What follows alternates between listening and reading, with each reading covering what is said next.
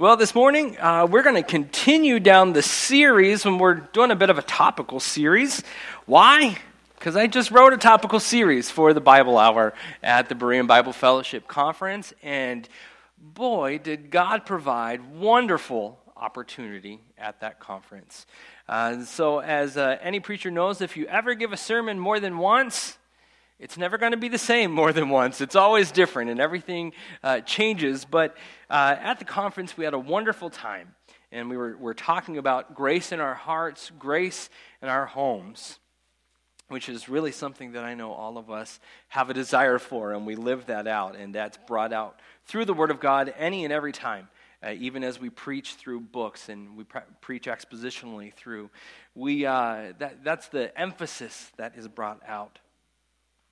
But we had a wonderful opportunity, and I'll tell you this.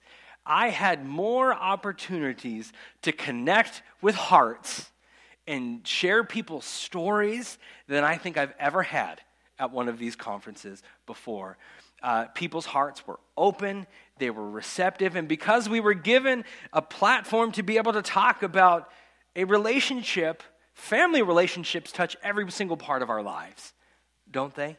You can't get away from it. Even if you live by yourself, you're still touched by family relationships. And God's Word speaks to these relationships, and He leads us, and He guides us in these relationships. And so I praise the Lord for the opportunity that we had.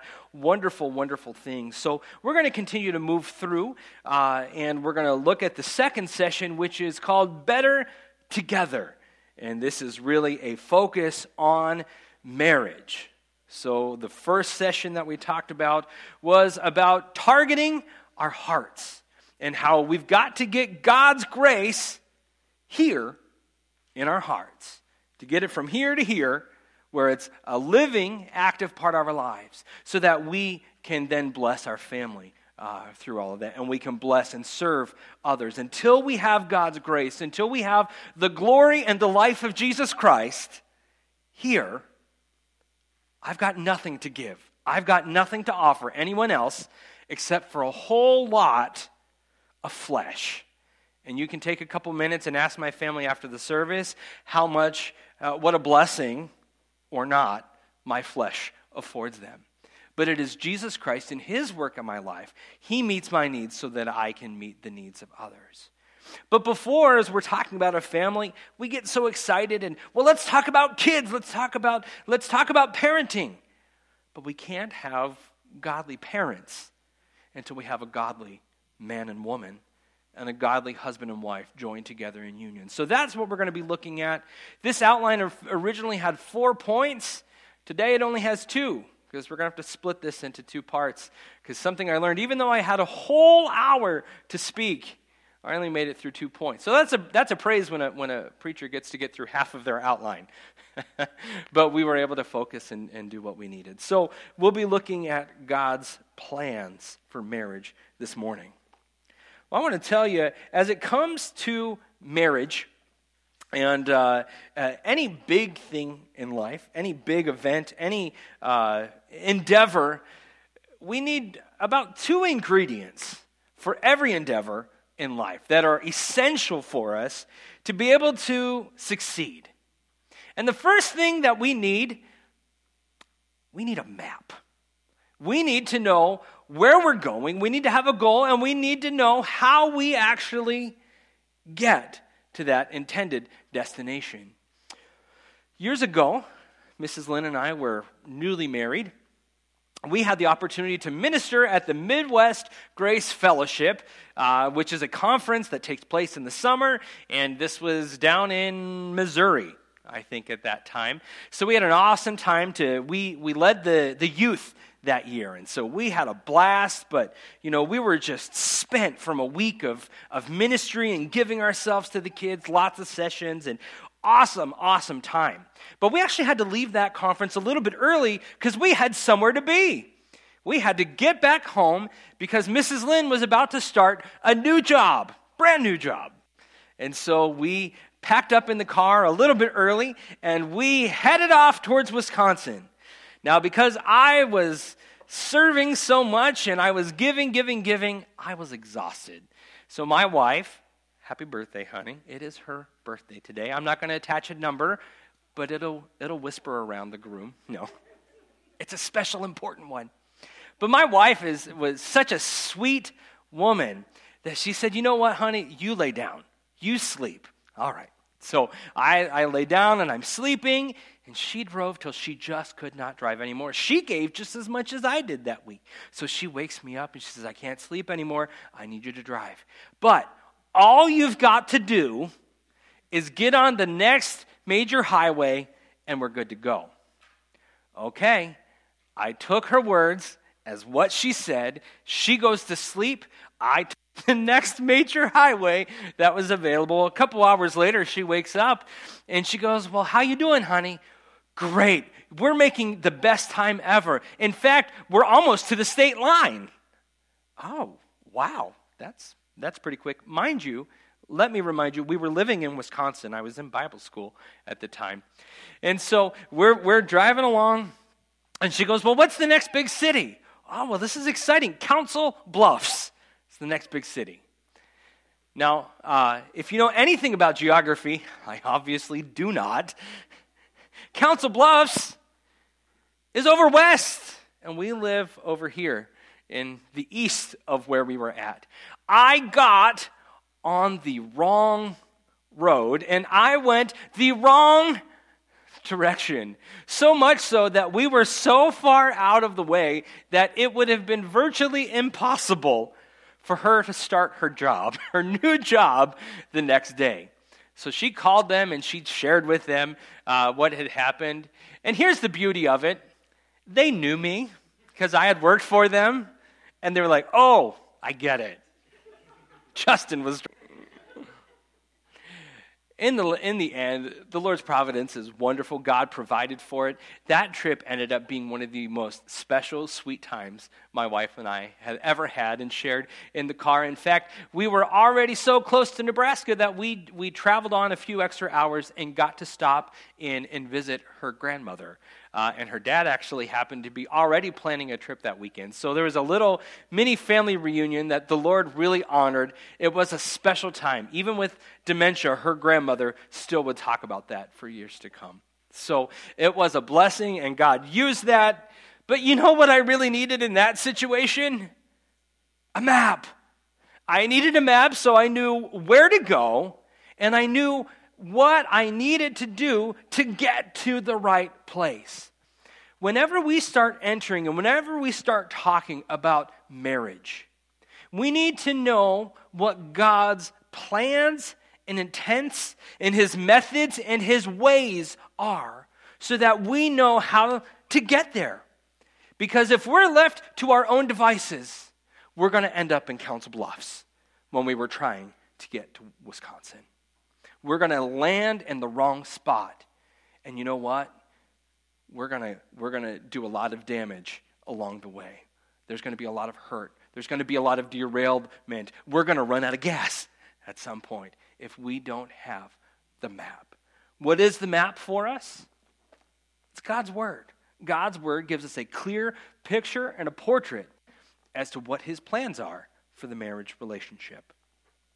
Well, the second thing that we need is not only a map, but we need to have the right mindset when we approach the topic and the issue of marriage. We need to have a map, and we need to have a mindset. Now, what do I mean by that?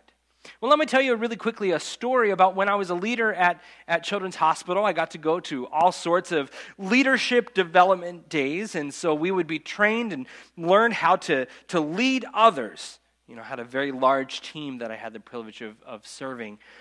And one of the things that they did is our whole leadership team was together, and they brought in an improvisational comedian. We were like, you mean like me? No, I'm picking. No, they brought in an improvisational comedian to be able to help us break down the issues that leadership teams often fail with. Because there's a very true principle that exists in the world, and lots of different names go by it, but one of the things that we can call this is it's the principle of first mention. Have you ever heard of that before? Which basically kind of guides and explains this. The first time that we hear something, do you know what we tend to do with it? No, that couldn't be.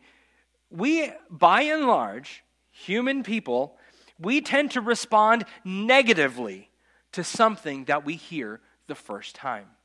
Think about this with the gospel. What are the common statistics that say, how many times does a person need to hear the gospel before they're willing to start assent to it, to trust it, and believe it?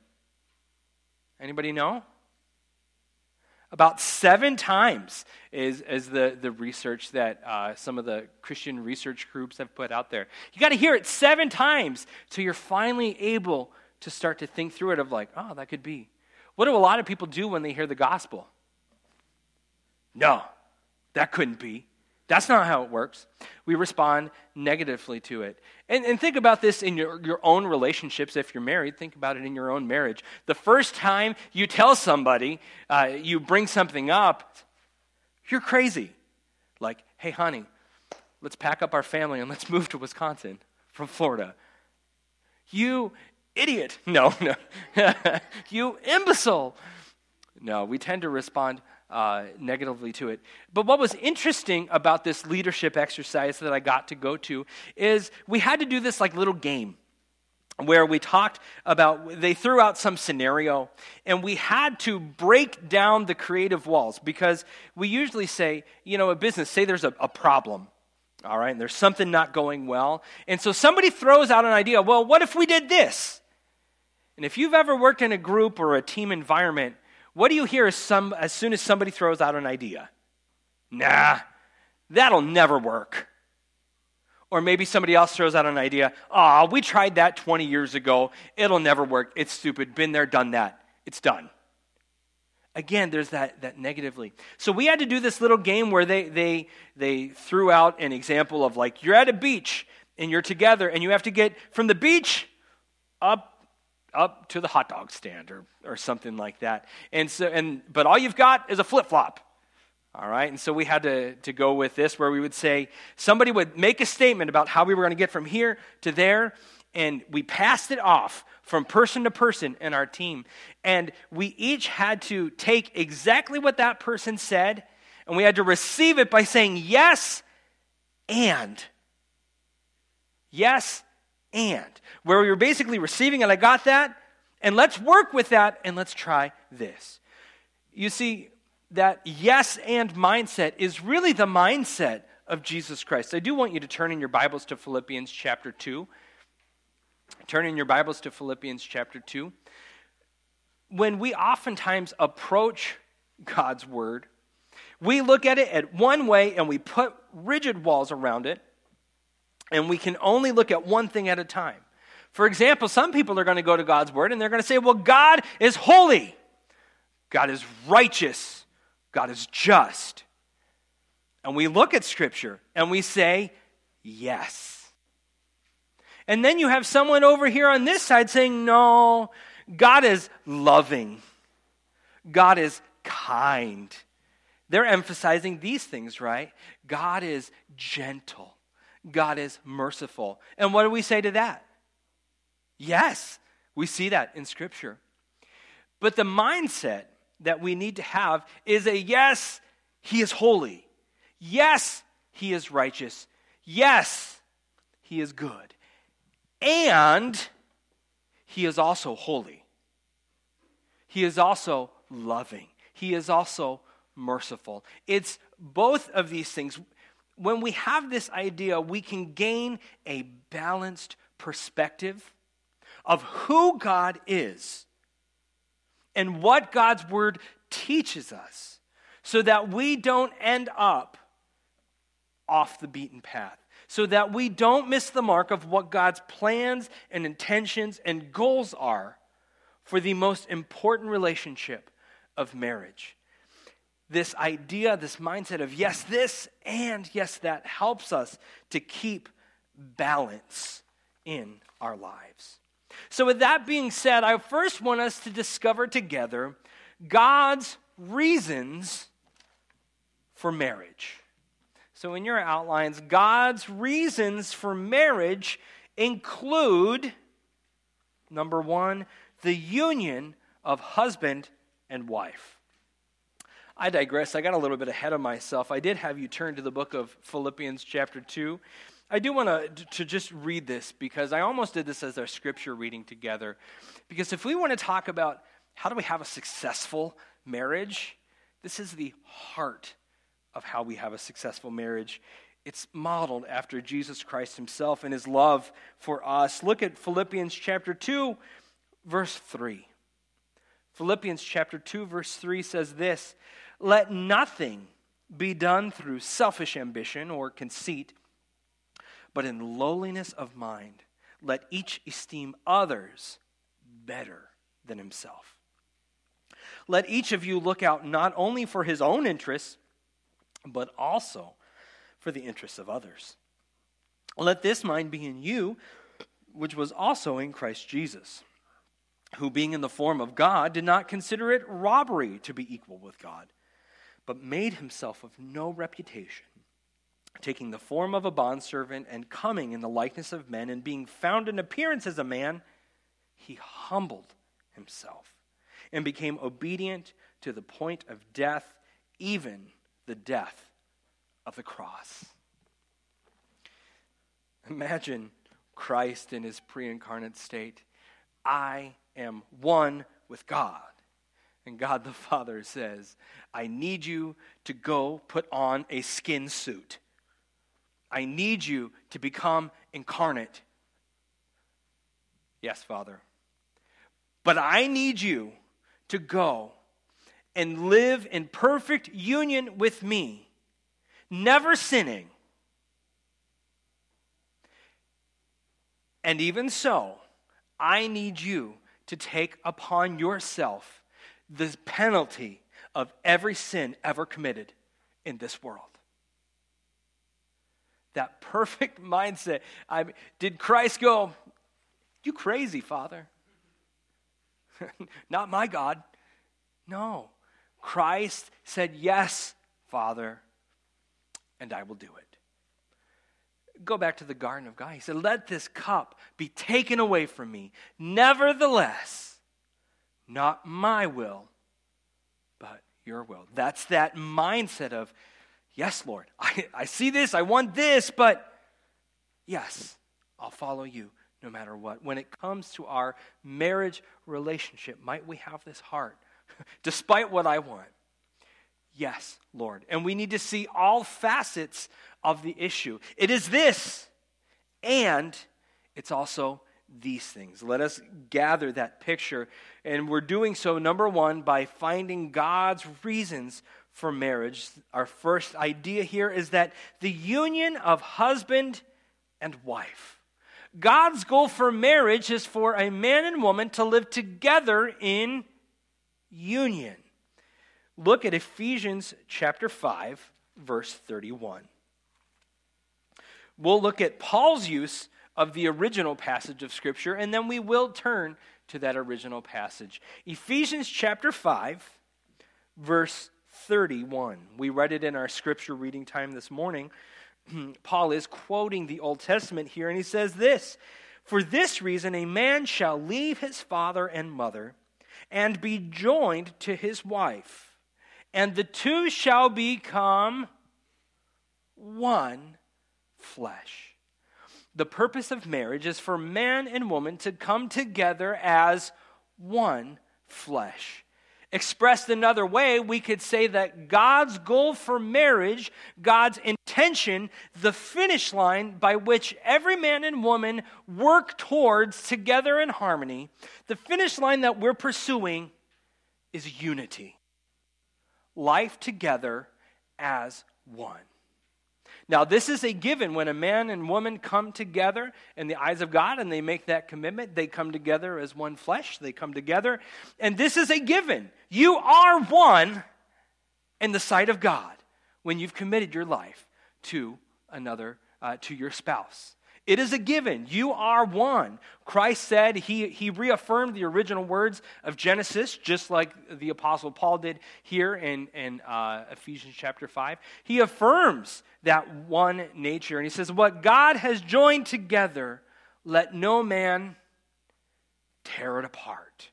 All right, the idea is when you're one, you're one. Live like one. It's a given. But here's the thing. It's also the goal. It's the given, but it's the goal. We actively pursue living as one. It's the experiential outworking of a godly reality, just kind of like our sanctification is, right? In Christ, I'm seated in the heavenlies. I am holy and righteous. And the path of my life allows that my position in Christ to be worked out and lived out through my life. The same thing comes together as a man and woman join in unity. It's a reality in God's eyes and God's mind, but we work that out as we pursue unity with one another. Now, why does God want this? Why does he want us to live in unity?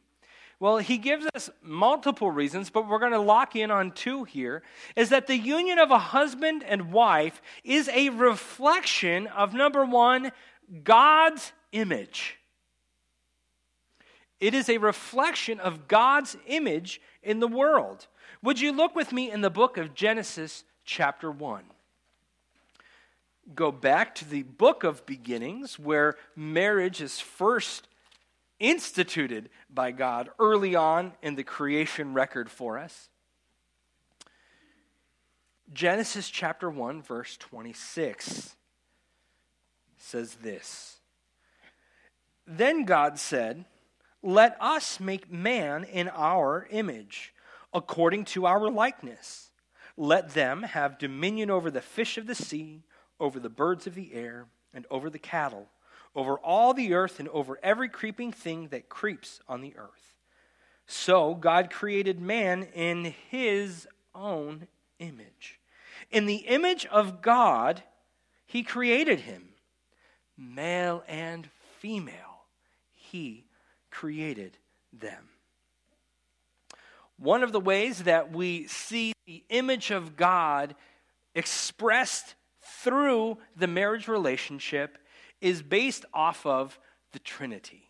If you look here at verse chapter 26, we see glimpses of that. Now, the Trinity is a doctrine that we hold to, and it's an expression that God exists as three distinct persons, yet is one. He is three in one. It's the tri-unity, a tricycle with three wheels, unity, one. Three in one. We look to Genesis chapter 1, verse 26, where we don't have the word Trinity in our Bibles. It's how we've come to describe it. But we see the multiple yet unified image of God present for us here. Look at verse 26. Then God said, let us.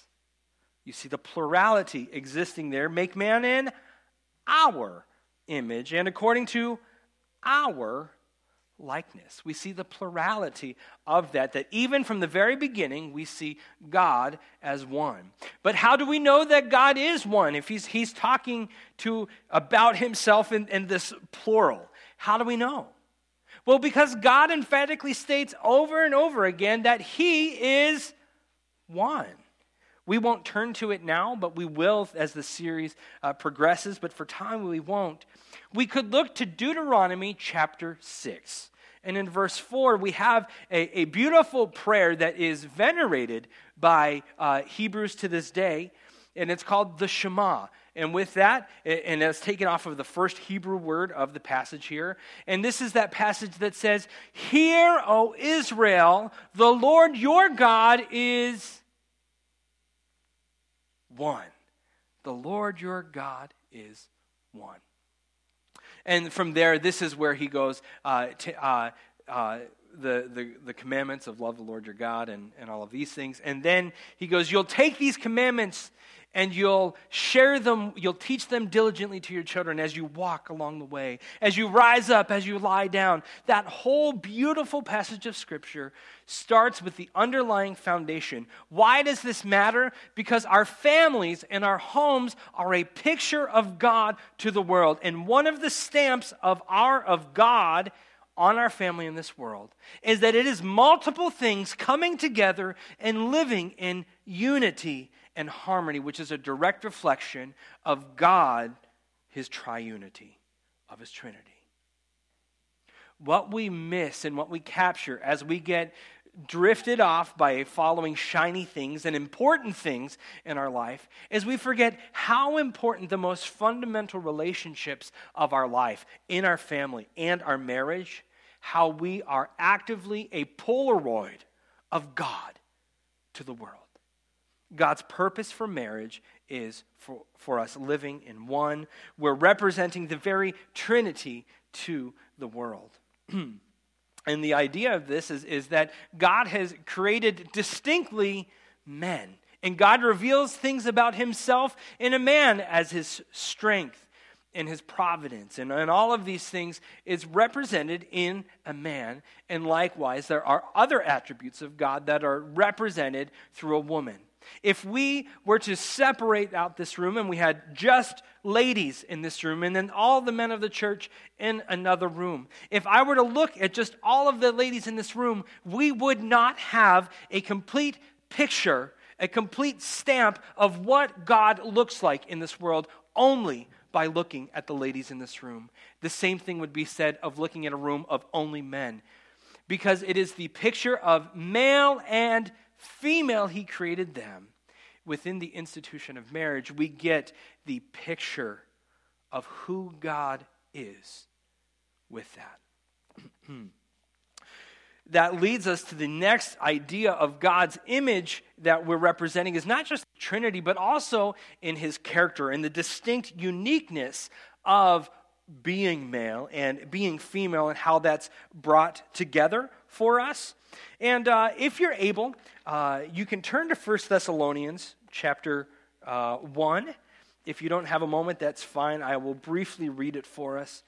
But what's so nice about this passage is that Paul succinctly describes and demonstrates for us the glory of what's represented in part in a man and in part by a woman. And in fact, he actually extends it into the parenting relationship, and he talks about the strengths that are brought about through a father, and he likens his own relationship as a spiritual father, and then he likens it as a spiritual mother. But we're going to look at this as the idea of both the expression of God as a man and a woman uniquely by God. 1 Thessalonians chapter 1, and let's look at verse 7.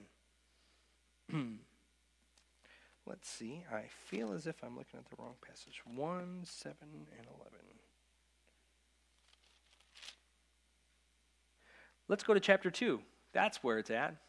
1 Thessalonians chapter 2, verse 7. Paul says, "But we were gentle among you, just as a nursing mother cherishes her own children, so affectionately longing to impart to you not only the gospel of God, but also our own lives, because you had become dear to us." Look at the gentleness, look at the love, look at the nurturing that is expressed. Verse 9, "For you remember, brethren, our labor and toil, for laboring night and day, that we might not be a burden to any of you. We preach to you the gospel of God. You are witnesses in God also how devoutly and justly and blamelessly we behaved ourselves among you who believe. As you know how we exhorted and comforted and charged every one of you as a father does his own children, that you would walk worthy of God who calls you into his own kingdom and glory." We see the gentleness, we see the nurturing of a woman as God's stamp in this world. But then we see the balanced side of that, of the strength, the exhortation, the comfort that comes as demonstrated through the Father in this. God created man and woman, male and female, to come together as one to show a full, complete, complementary picture of who God is in the world.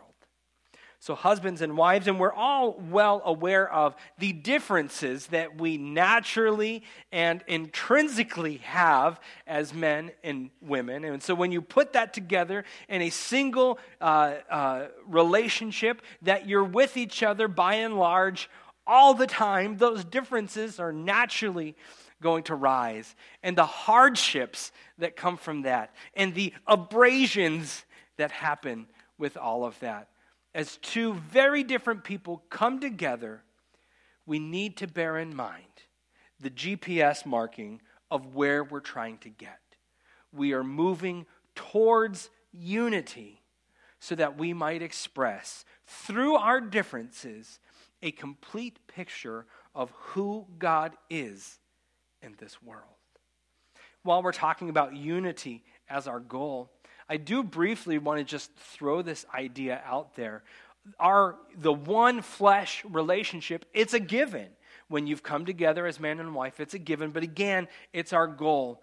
In the race of life, in marriage, there is no neutral option. What do I mean by neutral? Well, if I were to shift my car into neutral, I'd neither be necessarily going in reverse, but I wouldn't necessarily be going forward either. I wouldn't have the engine to drive me forward. I'm going to be, but have you ever put your car in neutral before? It doesn't just stay still, does it? It's going to go wherever the landscape is taking you. If you're on a little bit of a hill, you're going to follow that hill. Whatever trajectory you're on, there's no staying put. There is no real neutral.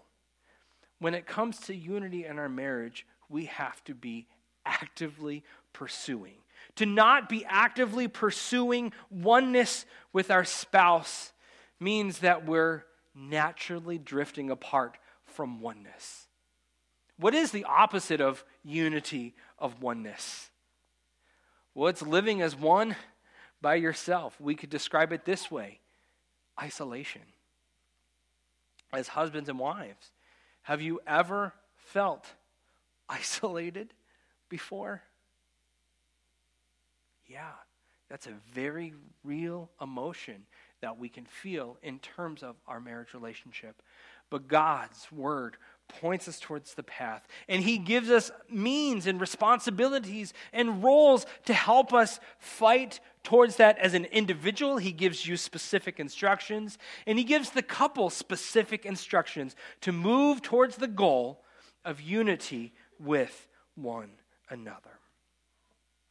One final thing that I want to point out here about the goal of unity in marriage is that it not only is a reflection of God's image, it's also a reflection of God's relationship with His church, the body of Christ.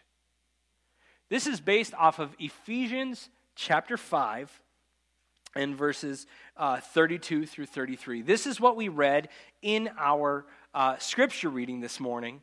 And this is the idea that as a husband and wife, Christ loved the church.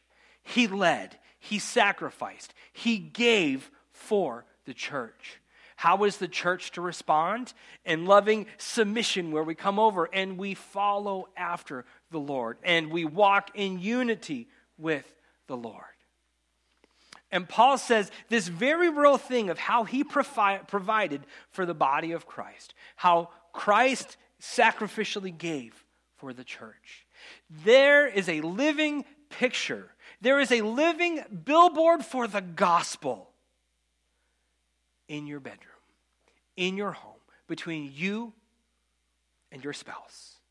That together, your marriage relationship, that unity that exists there, is a picture of when a wife responds to her husband and a husband lovingly sacrifices and serves and gives to his wife. There's something that is very special about that. And I mean, just take a look, just listen to an ad on the radio, watch a show on TV, we'll look at a commercial. Is this the picture of what marriage is in the world? No. Marriage is a painful thing. Marriage is something that we put up with. The men are stupid and the wives just deal with us.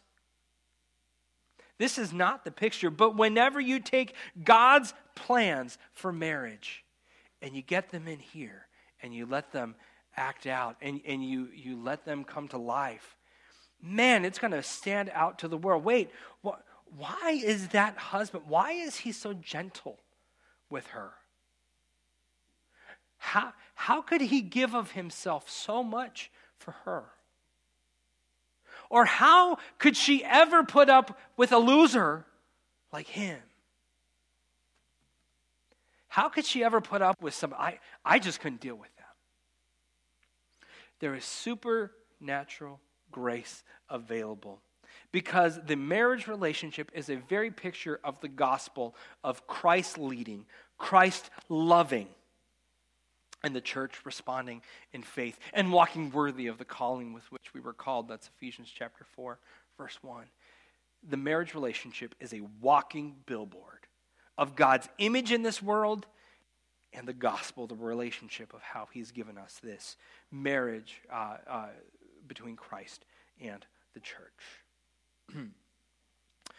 So God's reasons for marriage include the union of husband and wife, and secondly, the communion of the husband and wife. So unity, walking as one, and then the idea of communion is probably the practical outworking of that. If you are in communion with somebody, the com, the C-O-M part, that really has the idea of with union. All right? This is the goal side of things. As we're walking in life, we walk with our spouse. We walk as one with our spouse. And let's briefly just look at a few of these ideas here. First, I want to point out that men and women have an expressed need for companionship. Men and women have an expressed need for companionship. Well, where do we get this? Look in your Bibles to Genesis chapter 2. Thank you for participating in the Bible Olympics this morning with us. Genesis chapter 2. And here we're going to get a little bit of a glimpse of what was going on during the creation account. As God each day is creating different components of the created world, and then he starts creating life. He brings in the animals. And he has created man as the ultimate crown and glory of all of these things. And we read for us in verse 18 of Genesis chapter 2, "And the Lord God said, 'It is not good that man should be alone. I will make him a helper comparable to him.' Out of the ground the Lord God formed every beast of the field and every bird of the air, and he brought them to Adam to see what he would call them. And whatever Adam called each living creature, that was its name. So Adam gave names to all the cattle, to the birds of the air, and to every beast of the field. But for Adam there was not found a helper comparable to him." I sure hope we get to look at like a movie reel of the creation account and seeing the glory of God on display as he merely said words and things popped into existence. And he created a beautiful menagerie of wildlife and animals and all of these things. And in those, he saw two of each kind. And God brought all of those animals to Adam, and Adam is naming them, and he's looking at them, and he's saying, well, there's this lion, and then there's this other kind of lion that goes with it. And in that, there was a loneliness that started to develop, that he saw, where's my other part? Where's that at? There was no helper comparable to him. Look at verse 22. So God decided to meet that very need. Actually, we'll look in verse 21. And the Lord God caused a deep sleep to fall on Adam, and he slept. And he took one of his ribs and closed up the flesh in its place. Then the rib which the Lord God had taken from the man, he made into a woman. And he brought her to the man. And Adam said, "This is now bone of my bones, flesh of my flesh. She shall be called woman, because she was taken out of a man." And then in this context, this is when God said, "Therefore a man will leave his wife and leave his mother, and they'll come together, and they will be one." Why did we have to wait for that? Because we needed both of them to come together as one, to be that entire picture for us. But this idea of companionship, Eve was created to be Adam's helper. He was alone in the world, and she was created for companionship. In a Sunday school class one time, the teacher was teaching how God created everything, including human beings. A little boy, a kid in a kindergarten class, seemed especially interested and intent when they told him how Eve was created from Adam, and specifically how God took one of the ribs of Adam and had created Eve from there. Later on in the week, the boy's mother noticed him lying down as if he was ill, and he just wasn't feeling well. And, "Honey, what's wrong?" The little boy looked at her, he said, "I don't feel very well. I think I'm having a wife." I like that. "I think I'm having a wife." God formed Eve from Adam for companionship for them. But not only that, God created Eve for partnership with Adam. The fact is that he created her as a helper to come alongside and do work. Why? Well, God had created Adam for a purpose. It was to dominion and to take care of the garden that God had created for him. Adam exercised dominion and control over that. His job was to work. But there was no helper comparable. So God created a woman to partner with him so that they together could reflect the glory of God, the image of God, and work together and tend to the Garden of Eden. Now, there's a couple things I want to point out, and we'll come to a close with this point as we basically establish today God's goal for marriage is unity as one. On the companionship side of things, I want to point out that women tend to prefer and highlight the importance of this need. I just want to be with you. I just want to be together. That makes sense, right? She came straight from the Adam. She came straight from the rib. She was part of him. And I just want to be with you. And oftentimes men will hear the echo cry of our wife's heart. I just want to be with you.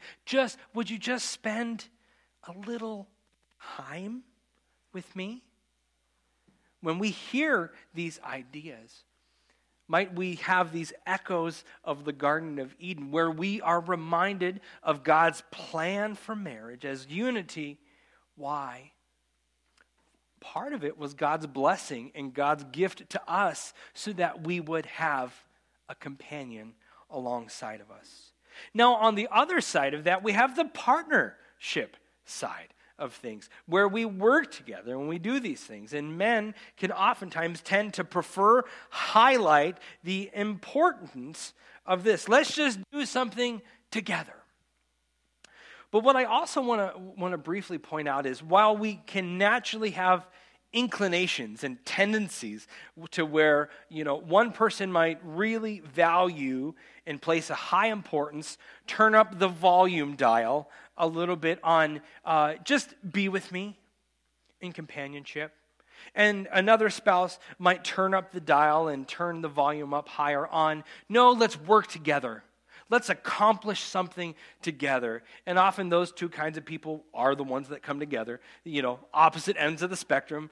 God has a beautiful sense of humor, putting us together. These desires that live in our heart, these needs that we all have, can be affected by the lies of the world, the lies of the flesh, the lies of Satan, and we can try to take these needs, these important things where I value companionship or I value the partnership, and we can try to fulfill these things alone without the spouse. And remember that marriage is also a picture of how we respond to God, like Christ in the church. These can also be expressions of how we respond to God himself. Whereas the wife might just say, please be with me. Don't you see me? Would you just spend some time with me? On the other end, the wife can, without that, when her needs aren't being expressed, we can just say, you know what? It's just me. I'm alone. The lies of Satan can start to kick in there. We can say, I'm all alone. It's just me. I've got to figure this out on my own. On the other side of it, where rather than let's do this together, we can have the same sort of response. You know what? I don't need your partnership. I'll take care of this myself. I'll do this alone. I think if we're honest with ourselves, there's all elements. There's been times, probably in all of our lives, where we kind of take those matters into our own hands of, I'll take care of this. I've got this. And remember, the whole point is oneness as a reflection of God. And how we relate to our wives, how we relate to our husbands, is such a picture of how we relate to God himself. And so I'm closing with this challenge, this idea of how with these disordered desires and when we're not following the map as God has laid it out. Lord, would you expose in our hearts, in our lives, those places where we're seeking companionship or we're forsaking the companionship that God has provided for us through our marriage relationship? And those places where we're forsaking the partnership that God has blessed and is intended for our marriage, where we have forsaken those and we've replaced it with the lies. The lies of, it's okay, I'll just do it myself. Or I'll be alone. I'll take care of this alone. Those lies take us in direct opposition of the goal of unity in our marriage. And so as we close, might God give us the heart to see those areas where we've stepped outside of his plans for our marriage relationship. And might his word give us courage, comfort, and hope for every mistake that we've made. For every area that we've gone astray, there is hope, there is encouragement, there is comfort. Today, we can turn our hearts back and we can begin taking steps towards oneness and pursuing our spouse. We are indeed better together because God created us to be better together for that complete one picture of him in this world. Let's pray. Lord, we love you. Thank you for the picture of marriage in this world. Lord, marriage is hard. It is dirty. It is sticky. It is painful. But Lord, at the same time, it is glorious. It is energizing. And it is special because you've created it to be special. Father, we live in a world that does not value marriage as you've set out the principles and the goals for us. Father, help us to shine as lights in this world by valuing and pursuing your plans for marriage. Father, help us to rejoice. Help us to live and walk in unity as husbands and wives. And Father, the blessings and the benefits that come along to just walking in the wisdom of your ways, Lord. Father, I pray for marriages that are struggling this morning, Father, even within our own church. Father, comfort us, encourage us, help us to heal and pursue your plans for our lives. We love you, Lord. Be glorified in these things. In Christ's name we pray. Amen.